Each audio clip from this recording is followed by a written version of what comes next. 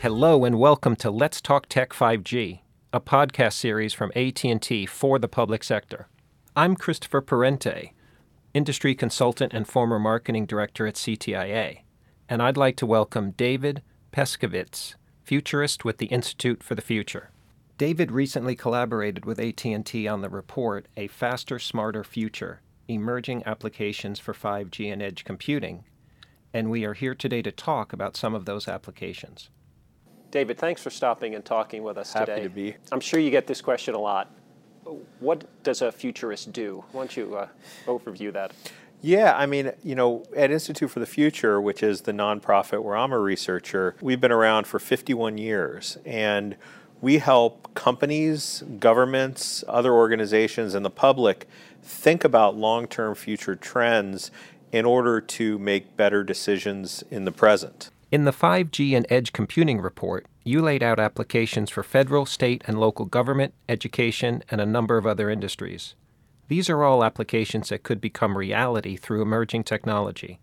Let's talk about that report and some of those use cases. This was a report that we created for AT&T's developers program, and it's an external look at the future of 5G applications. And what we did is we looked at a variety of different areas for big stories about how 5G and edge computing could have an impact on our lives. And so we looked at things like learning and learning flows, where if there's media all around you, how do you dip in and out of those kinds of immersive experiences to learn wherever you are in a way that's contextually and relevant and also timely.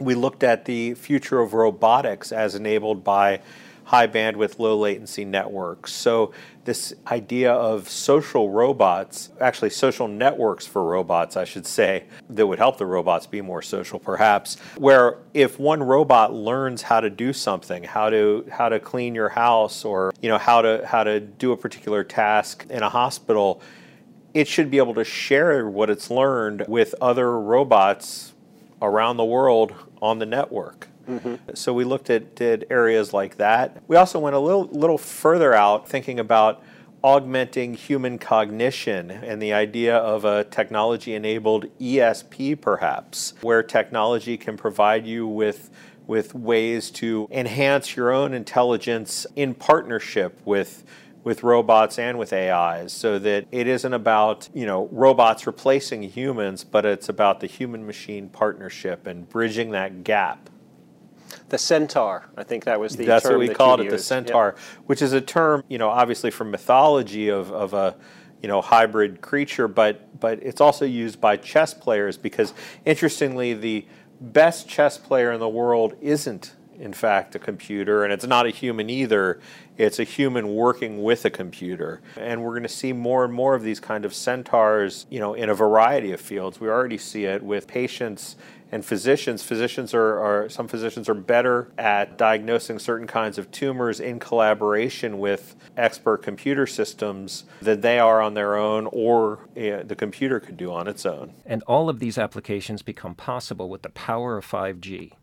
Let's talk about that mind meld example, which really has an impact on virtual and augmented reality. Talk about, Arthur C. Clarke, the science fiction writer and futurist, and once said that any sufficiently advanced technology is indistinguishable from magic.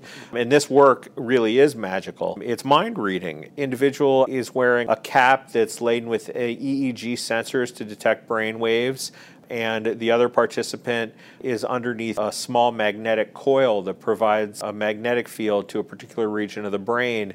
And when the person wearing the EEG sensors answers a question with yes in their mind without saying it, the other person experiences a flash of light that isn't actually there, but it's triggered through this device. And this is early days, but that's absolutely amazing if you can think of something or think of someone and they receive that kind of transmission wirelessly from your mind. It's just incredible. And in fact, you used a quote, the science fiction novels of today are the business plans of tomorrow. Yeah, well, I think I might have borrowed that quote from the science fiction writer Neal Stephenson many years ago, posted that to an early electronic bulletin board system when there were conversations about both VR and nanotechnology in the early days of those technologies. And he was encouraging people to look at science fiction novels not only for ideas and opportunities and applications of new technologies and use cases, but also science fiction is a good place to look for discussions around how these technologies may impact our lives and the ethics and unexpected consequences of new technologies become part of our world. David, thank you for your insight and for helping us imagine the possibilities with 5G. Thanks, Chris. If our audience wants to learn more about 5G in the public sector, please visit bit.ly, that's bit.ly/ATT 5G Summit.